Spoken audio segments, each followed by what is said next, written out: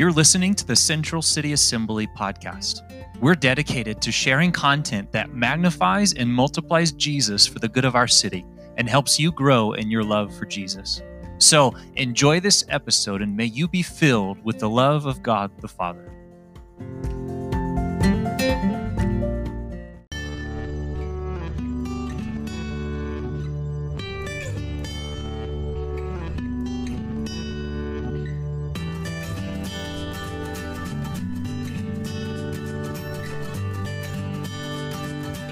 This is it, church family. We are at the end. And some of you were just being so loving and kind. You missed the bumper video for the last time. It's gone. We're never seeing it again. It's over. It's over. You missed it. Well, hey, church family, I'm so glad to see all of you.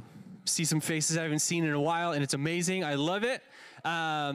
But yes, this is the last week in our Better series where we've been going through the book of Hebrews. It's been about 5 months that we've gone through this book, chapter by chapter, verse by verse. And if you're joining us this week for the first time in the series, it's kind of like you're reading the end of the book before you read anybody do that? Like you like to read the last chapter before you read the beginning? That is horrible. But anyways, this is a judgment-free zone. So this is the last week going through Hebrews, at least for now. This book is so important that we're going to reference it and go back to it time and time again, okay? But as we finish Hebrews today, we're going to go over all of chapter 13, and you can even turn there in your Bibles right now if you'd like. But as we finish Hebrews today, I want you to think back on the past 5 months and begin to ask the question, what have I learned? What have I learned? What have I gained from going through this book? How has the book of Hebrews made me a better follower of Jesus? How has my faith grown? How have I matured? Okay? But probably a more important question to ask, all right, listen, is how will my way of living change now that I know what I know from the book of Hebrews?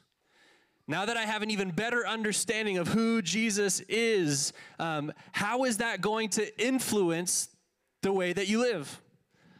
Because everything we've talked about over the past 5 months, it's going to mean nothing if it doesn't lead to better living as a follower of Jesus. Everything we've talked about will remain just good ideas or good theology to think about. Right? Everything will just stay in our minds unless we allow the truth of Hebrews to influence our way of life and in turn influence the world around us for the better. Okay, because ultimately, understanding that Jesus is better shouldn't just influence us for the better, but it should influence the world around us for the better. And I believe that the author of Hebrews is aware of this. But it's like the author of Hebrews saved application for the very last chapter of the entire book. As we go through Hebrews chapter 13 this morning, it's going to seem like the author has so much more to say, but so little time to say it. Like that person who only has 1 or 2% left on their battery, on their phone, and they're trying to say everything they can until the phone dies, right? That's kind of what's happening in this last chapter. The author of Hebrews packs this last chapter with so much, and I'll be honest, it's kind of all over the place. He goes from talking about hospitality to caring for prisoners, to marriage and sex, to money, to leadership, to tabernacle, right? And if I'm honest, this last chapter is kind of hard to make sense of at times, okay? But going over what I just said, without chapter 13, which is all application, the rest of the book just remains good thought, just good theology. So even though chapter 13 is all over the place, we're going to stick with it this morning because we need to know how to apply chapters 1 through 12. Amen? And so in a nutshell, what the author tells us in chapter 13 is that we must use the first 12 chapters to help us live on mission. Help us to live on mission. And our mission as followers of Jesus is to continue his mission of making the world better. Everybody say better. It's the last Sunday in our Better series, so I'm going to say it a lot just so it sticks in our brains, all right?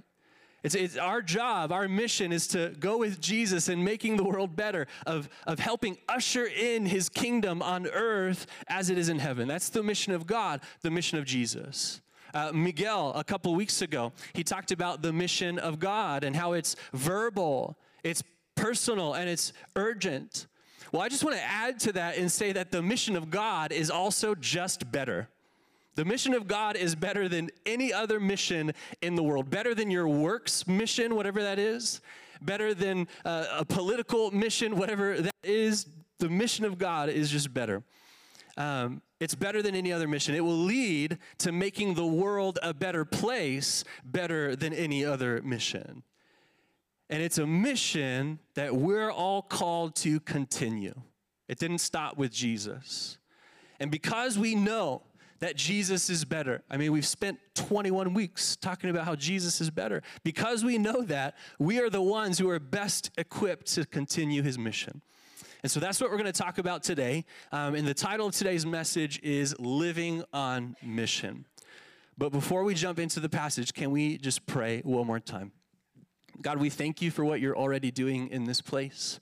We thank you that you are present with us, that you are speaking to each one of us. God, I believe that, yes, as I'm speaking, that you will have application for every individual here. It may be in line with what I'm speaking. God, you may have something completely different you want to share with somebody today. But no matter the case, God, I pray that you would speak to us this morning. God, I pray that you would help us to hear your voice. Help us to know how we're supposed to live. And church family, just right where you are, would you say, God, I'm here. God, I'm open to whatever you want to do in my life. Help me to receive it. In Jesus' name, and everybody said, amen. Amen. All right, so before we jump into chapter 13, again, you can go ahead and turn there to the book of Hebrews. Open your digital Bible on your phone. Grab your physical Bible. We love honoring the word of God here, okay? So get your Bible out, chapter 13. But we need to remember that Jesus came to the world, or that when Jesus came to the world, he didn't come to just hang out, right? He wasn't just visiting earth to see how it's going. Right? He didn't come to bring wrath and destruction on a sinful, hopeless world. No, he came to make the world a better place and to put things in their proper place like they were when God created the world originally. And when Jesus recruited other people to follow him, he didn't recruit them just to believe in him as the Son of God so that they could escape the world and go to heaven one day. No, he recruited people to partner. Everybody say partner. To partner with him in his mission of making the world a better place, of ushering in the kingdom of God on earth as it is in heaven. And when you commit to following Jesus, when you say, I want to be a Christian, that's what you're committing to also. Okay, there are too many people in the world who profess to being followers of Jesus, but they have no understanding of their part in the mission of Jesus. They think being a Christian is about escaping hell and going to heaven one day. They think being a Christian is primarily about self. They think following Jesus is a weekend hobby that they do on Sundays. Then it's back to normal life Monday through Saturday. No. Listen, when people said yes to following Jesus during his time, they knew exactly what they were signing up for.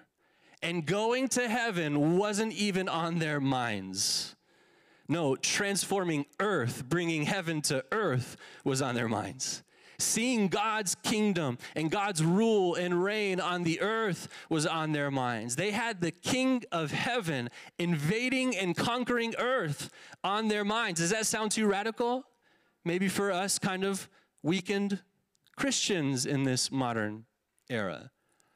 No, they believed that Jesus was going to defeat the Roman Empire and take over the world. And they were right to think that. But how Jesus would invade and conquer and rule and reign, that's what they didn't quite understand yet. And so they understood the what, but they didn't understand the how. And so Jesus' life was all about making the world a better place and showing people how to make the world a better place and how to usher in his kingdom on earth.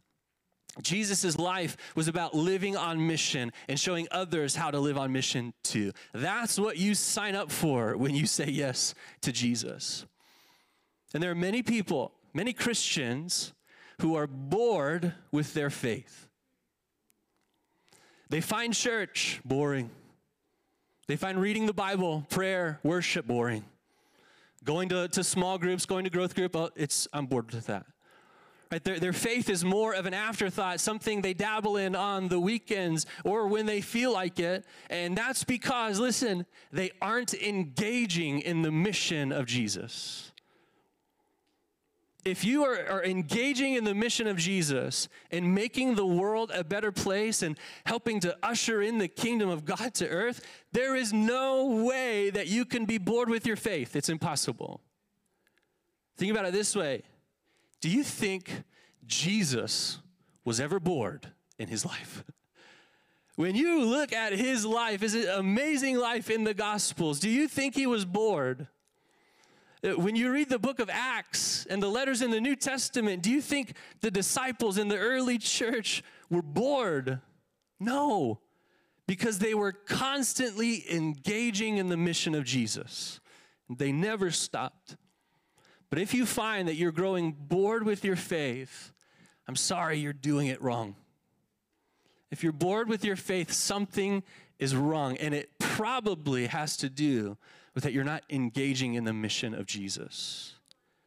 And that isn't a condemnation. That's just, we all have to realize where we are sometimes so we can get to a better place. And that's what we're going to do today. Right? The mission of Jesus, being a follower of Jesus, is about engaging in his mission, making the world a better place, ushering in the kingdom of God to earth. So, what does that look like? What does it look like to live on mission? Well, that's what Hebrews 13 is all about. All right, Hebrews 13 is about taking what we've learned from chapters 1 through 12 about who Jesus is and what he's done for us and using that to understand how to live on mission. And like I said earlier, it really is as if the author knew he was running out of time, or maybe he was running out of parchment paper or ink or something like that, and he had to write everything down as quickly as possible. He had to fit so much. And so when we read Hebrews 13, it seems disjointed and random, but we're going to make sense of it this morning. And the initial sense that I get from the beginning of the chapter is that living on mission is primarily about relationship. Living on mission is primarily about relationship. Chapter 13, verse 1. I don't have it on the screen for you, but it says, let brotherly love continue. If you've been meaning to memorize scripture, this is the easiest one right there, all right? Let brotherly love continue. You can spout that one off and look, I memorize scripture, okay? Let brotherly love continue. He's saying take everything you've learned from the previous chapters about who Jesus is and what he's done, and let brotherly love continue. And this models Jesus' life perfectly. Right? When Jesus came, his followers thought the mission was about revolution, but Jesus modeled that the mission was about relationship. Not changing the world through mass revolution, but through one relationship after another. Through loving people well and laying your life down for them. That's how Jesus started to change the world, and that's how we make the world a better place and usher in the kingdom of God. So it first starts with relationship, right? So what does that loving and sacrificial relationship look like? Let's keep reading. Verse 2 says this. Do not neglect to show hospitality to strangers, for thereby some have entertained angels unawares. Now, I think what sticks out most to us in this verse is the idea that when we show hospitality to strangers, we might be entertaining angels. Think about that. It's a pretty cool thought to have. Right? Have you had angels in your house? Have you fed them a meal? Have you allowed them to crash on your couch or use your restroom? Right? We don't know. That's the unawares part. right? But what's more important, I think, in this verse that gets missed is the showing hospitality to strangers part. In the Greek, hospitality to strangers is actually just one word. It's philoxenia, okay? And it's a compound word made of two Greek words. The first Greek word is philos, and that means, do you know? Friend. Friend. And then xenos, which means stranger or foreigner. So this showing hospitality to strangers is really two opposite words smashed together, which is interesting when you think about it. And so what this means is that in ancient Greek language, showing hospitality is making friends out of strangers, making friends out of foreigners, making friends out of people who are not like you. And so the mission of loving and sacrificial relationship isn't just about relationship with other believers who are like you. It's about relationship with unbelievers who are nothing like you. Question, how many unbelieving friends do you have in your life? That's a fun one to wrestle with and think about. How many unbelieving friends who probably have wildly different views and values than you have you invited to your house for dinner or taken out to lunch or invited to an afternoon coffee? This is challenging, isn't it? Right? It's easy to invite friends from church over for dinner. It's easy to sacrificially love and serve people who love Jesus like we do. And sometimes when we do that and we do this hospitality thing really well, we're like, I have the gift of hospitality. I'm really rocking this hospitality thing. No, you're not. You're not. True hospitality, according to Scripture, is making friends out of people who are nothing like you and who don't believe like you. And isn't that what Jesus did also? Right? He hung out with and went after people who weren't like him, who weren't holy and righteous, who weren't clean and perfect. No, he went after the sinners, the unclean, the broken, the hurting, the sick, because they are the ones who needed him the most. Listen, your fellow brothers and sisters in Christ don't need your hospitality as much as your next door neighbor who doesn't know Jesus does. Your brothers and sisters in Christ already know the love of Jesus, but your lost classmate or that lost parent who takes their kids to the same school as yours, they don't.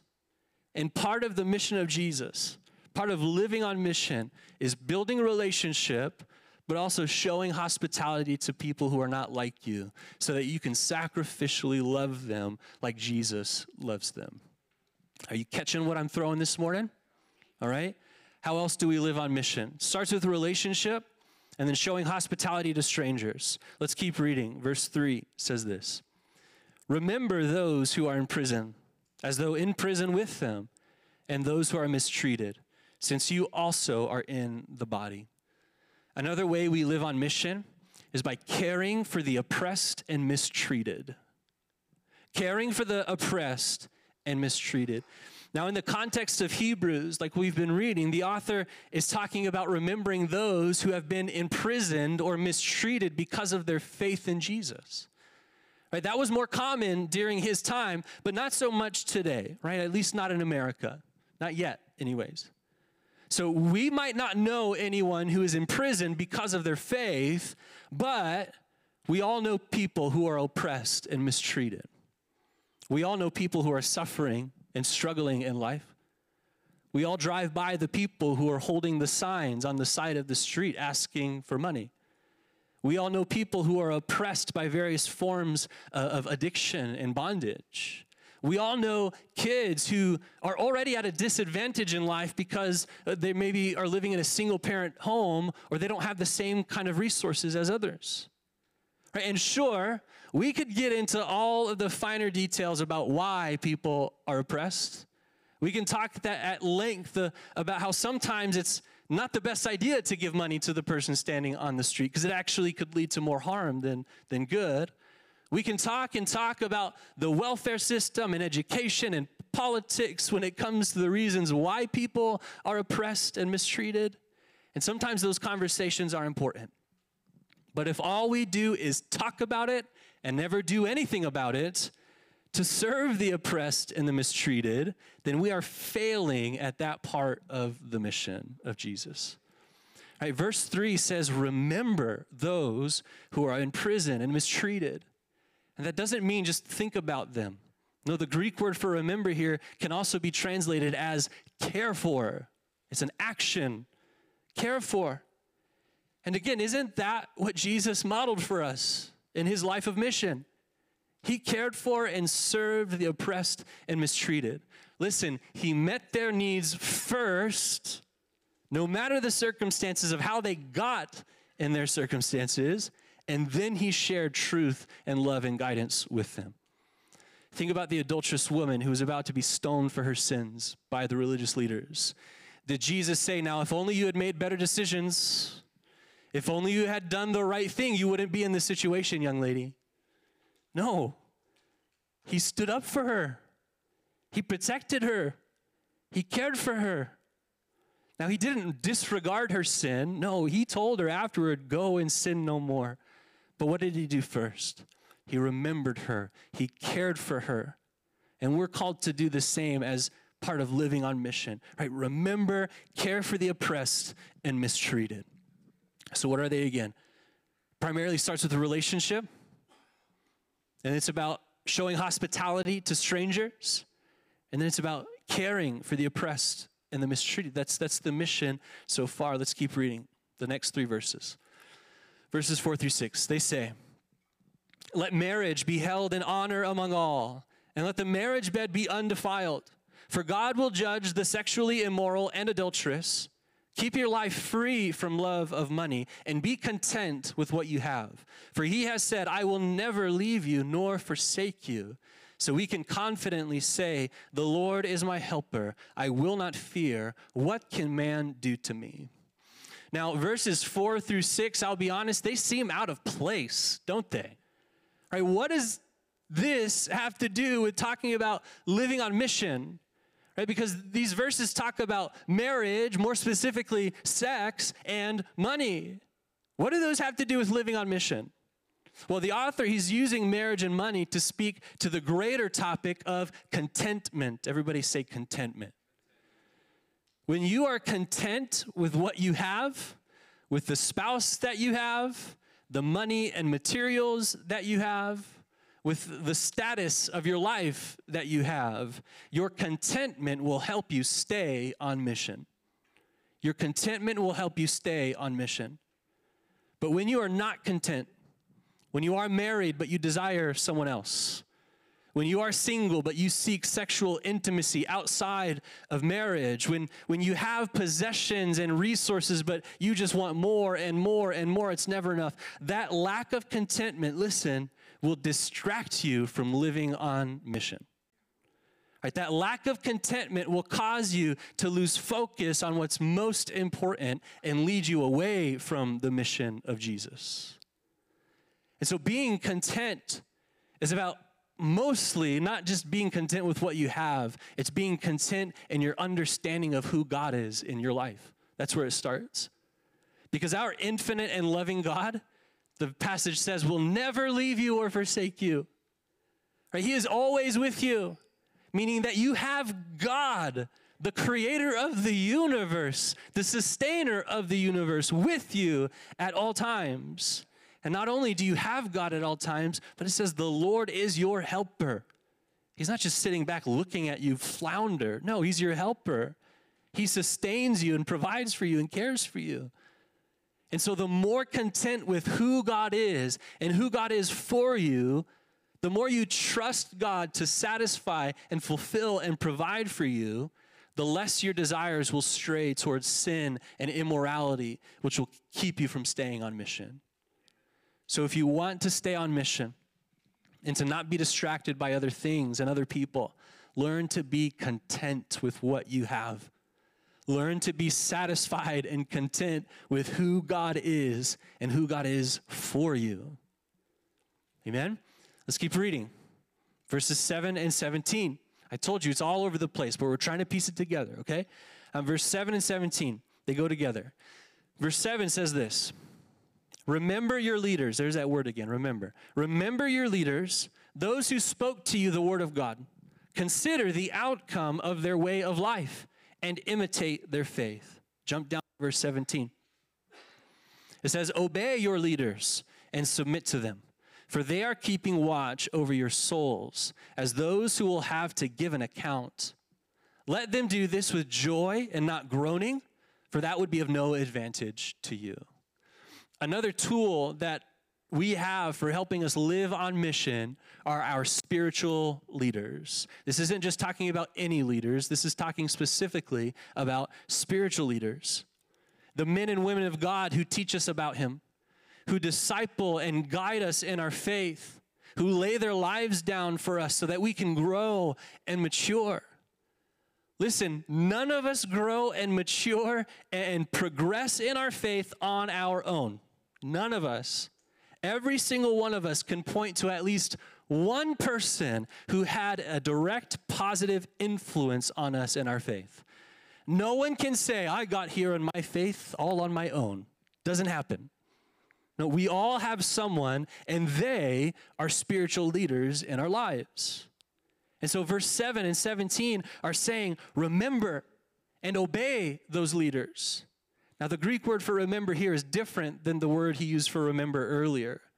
Now, remember here is more of like just keeping them on your mind, thinking about how they lived, right? Or as the next part of verse 7 says, it says, consider them and imitate their faith.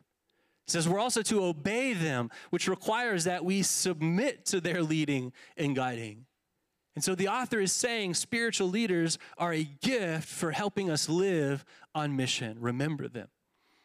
All right, but what I also like about these two verses is that the author also gives us some qualifications to this title of spiritual leader.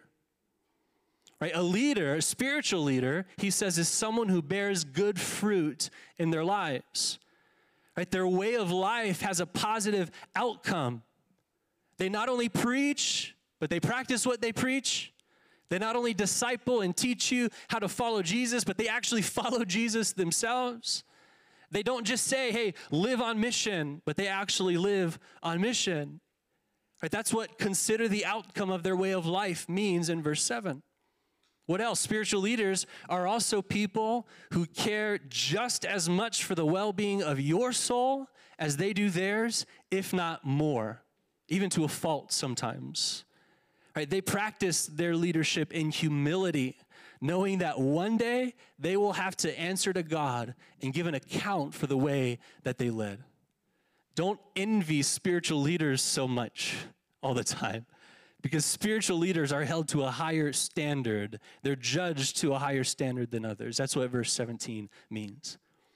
And then in verses 8 through 12, we're trying to get through these. We're not going to read them. But they show an example of people during the author's time who called themselves spiritual leaders, but they were leading people in the way of the old covenant and away from the new covenant, away from Jesus.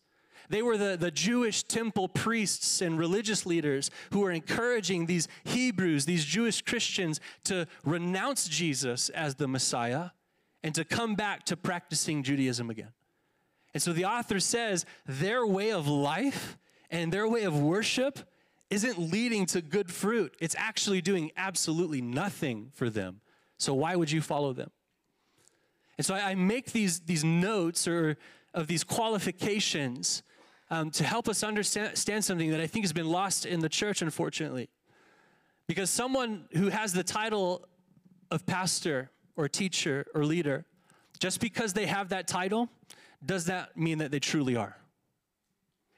And if someone says that they are a spiritual leader in your life, but they don't meet the qualifications that we just read in 17 and 7, then you have no obligation to trust them as spiritual leaders. A lot of abuse has happened in the church because people have said, I'm a spiritual leader, but they didn't bear any fruits. They didn't truly care for their people's souls. You know, I would even say just because I have the title of pastor here at CCA, just because Annette has the title of pastor here at CCA, doesn't mean that you have to automatically trust us as your pastors. I believe that the title of pastor or spiritual leader isn't just given, it's earned. And so I will never assume that I am your pastor, even if you come to our church. I will only identify as someone's pastor if they first identify me as their pastor. And even then, I hope they only do that after measuring the fruit in my life. Right? But again, whoever you identify as your spiritual leader, whether that's a spouse, hey, that's okay if your spouse is your spiritual leader, okay? If it's your spouse or a parent, kids, that's okay too. Or a spiritual parent, a pastor, a teacher, whoever, they are gifts. They are tools given to help you live on mission. And if they bear fruit, if they truly care for your soul, then why wouldn't you trust and follow their leadership to help you live on mission? And so as a little added note in verse 17, the author says, let your leaders lead you with joy and not with groaning, for that would be a disadvantage to you. Now, that's the author's just nice, kind way of saying, don't be a pain in the butt to the people you look up to as spiritual leaders. Don't give them a hard time. That wouldn't be good for you, all right? That's just a little side note. He said it, not me, okay? We'll keep going. All right, so the final bit of advice that the author gives to help us live on mission is found in verses 13 through 16. Let's read those. Those verses say, therefore, let us go to him outside. He's talking about Jesus. Let us go to Jesus, who is outside the camp, and bear the reproach he endured. For here we have no lasting city, but we seek the city that is to come. Through him, then, let us continually offer up a sacrifice of praise to God. That is the fruit of lips that acknowledge his name. Do not neglect to do good and to share what you have, for such sacrifices are pleasing to God. The final bit of advice the author gives is to have a mission mentality. Have a mission mentality. What I've noticed in the church, the capital C church in general over the years, is that the model and mentality of mission, the model and mentality of doing what Jesus did, has primarily happened within the four walls of the church buildings. Right? There's this idea of what's called attractional ministry. Maybe you've heard of that before. Where in attractional ministry, the goal is for the church to look really good and to do really cool things so that people will want to attend the church and be a part of it. And hopefully, if we can attract those people into the church, they'll hear the gospel, they'll encounter Jesus, and they'll start following him. And I believe attractional ministry has had fruit over the years. Absolutely, there are people who come to know Jesus and follow him because of those ministries. But when I read verses 13 through 16, I don't see attractional ministry or mission. I don't see people coming to church to meet Jesus. I see the church going to people to introduce them to Jesus. Do you see the difference? Because what does verse 13 say? This really is the crux of it all. It says, go to him, go to Jesus who is outside the camp. What is the camp? What does that mean? Well, I don't have time to go into detail to explain that because it also relates to verses 8 through 12, which we didn't read. But trust me when I say that for us, the camp is the same as this building right here. The camp is the same thing as whatever church you attend, the four walls of the church. And what we see modeled for us in Jesus' life is that, yes, he did go to the synagogues, the places of worship, to teach about the kingdom of God, because that is important. But he primarily went outside the camp, so to speak. He went out into the streets. He went out into the fields to live on mission and to seek and save the lost. And when Jesus gave the ultimate sacrifice by dying on the cross, did you know that that sacrifice happened outside the camp? It happened outside the holy city of Jerusalem. And so where did Jesus primarily live on mission? Outside the camp. And for us, in our modern context, that means outside the church. Not that mission doesn't happen inside the church. Okay, I think we get that. But let's take a quick poll, shall we? By a show of hands, how many of us are followers of Jesus? Don't be shy, it's not a trick question. How many of us are followers of Jesus? There you have it. So are the lost, are the unbelieving inside the camp? Or are the people that we are called to share the gospel of Jesus with outside the camp? Where are they? Where is our mission field then? Outside the camp. And if we are followers of Jesus, what does it say? Follow Jesus. Go where? Wherever Jesus is. Where is Jesus? Yes, he's here, but he's also out there. And sometimes we just want to stay in here, but he's saying, no, you need to go outside the camp. Live on mission outside the camp, at work, at school, in our neighborhoods. That's what kind of mission mentality we need to have. This passage also tells us that we should have a nothing to lose kind of mentality. Verse 14 talks about us not having a lasting city, which means that there's nothing here on this earth, no thing, no person even that we possess that is worth trying to hold on for dear life, because it's all eventually going to fade and pass away and decay over time. Right? We don't have a lasting city, is what he's saying, but we seek a city that is to come. Our rewards, our heavenly treasures and possessions, they are secure for us in heaven, and they can never be destroyed or taken away from us. So when it comes to living on mission here on earth, what do we have to lose? When it comes to telling people about Jesus and showing them our faith, what do we have to lose? If we have the right mission mentality, then we have nothing to lose. And so if we have the right missional mentality, then there should be absolutely nothing holding us back, keeping us from professing to the world that Jesus is King. There should be nothing holding us back, keeping us from doing good and living a life of sacrifice for the glory of God and the good of those around us. We just have to have the right mission mentality. We have to understand that the mission is primarily out there, outside of the camp, not in here, and that we have nothing to lose. No, listen, let me qualify that. We have nothing to lose that is more valuable or precious than what we will gain in the life to come. It's about priorities, what's most important to you. You can think, yeah, I have so much to lose, but it's not worth what we have in heaven. And then in verses 18 through 25, we're going to wrap this up. The author shares his closing remarks. Okay, we're not going to read that last passage. I recommend you go and read it yourself. But in his closing remarks, he emphasized in verse 21, let's bring that verse up.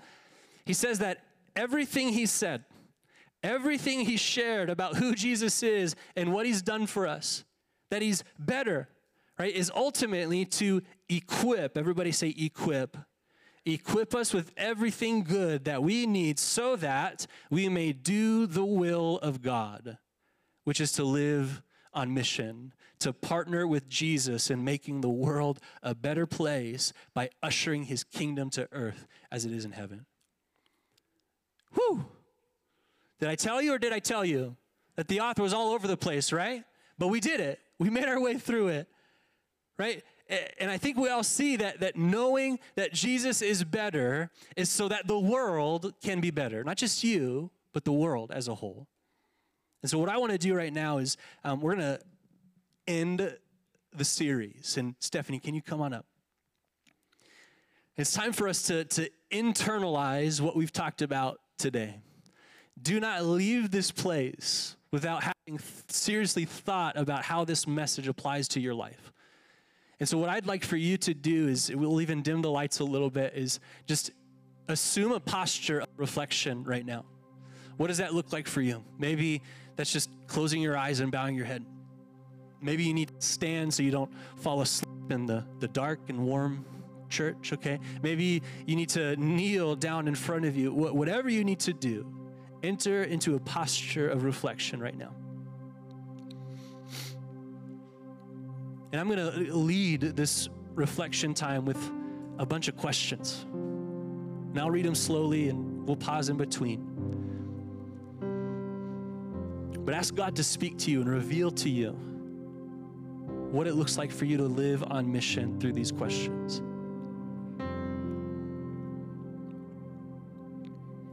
the first question we all really need to wrestle with is, have you grown bored with your faith?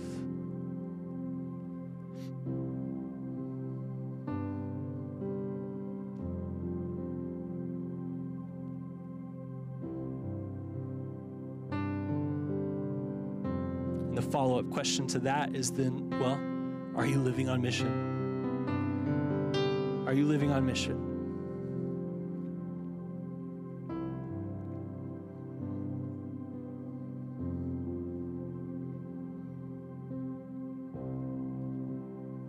Next question, are you building relationship with people?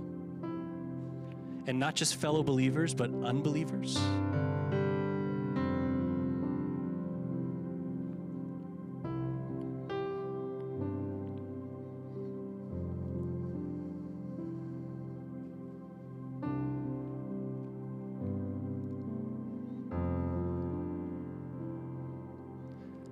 Are you showing hospitality or making friends out of strangers, people who are different than you?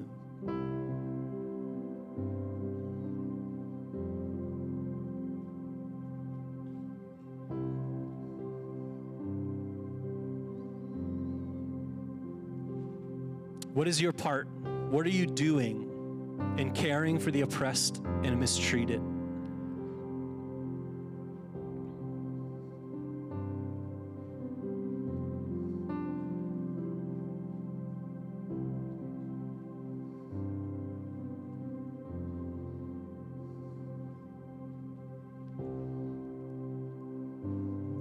Are you content with who and what you have? Or is your discontentment distracting you from the mission?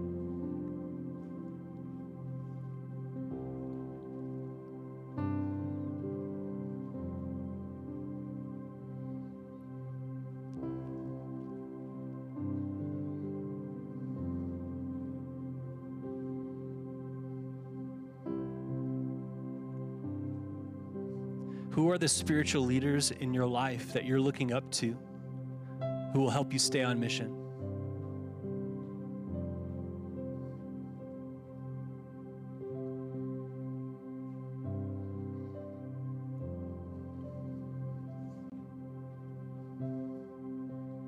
And finally, are you keeping the right mission mentality?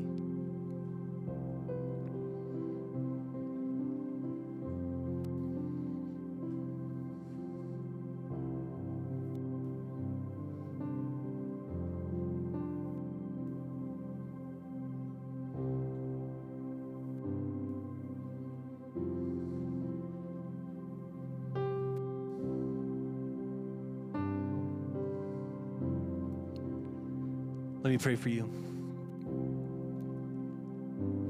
Jesus, we thank you that you have shown and revealed throughout this book and even just in our own lives that you are better.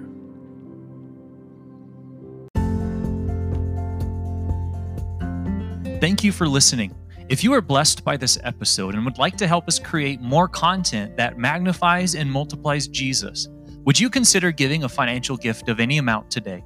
Whatever you give will go towards building the kingdom of God in the lives of people all over the world. Thank you for your support, and we pray many blessings over you.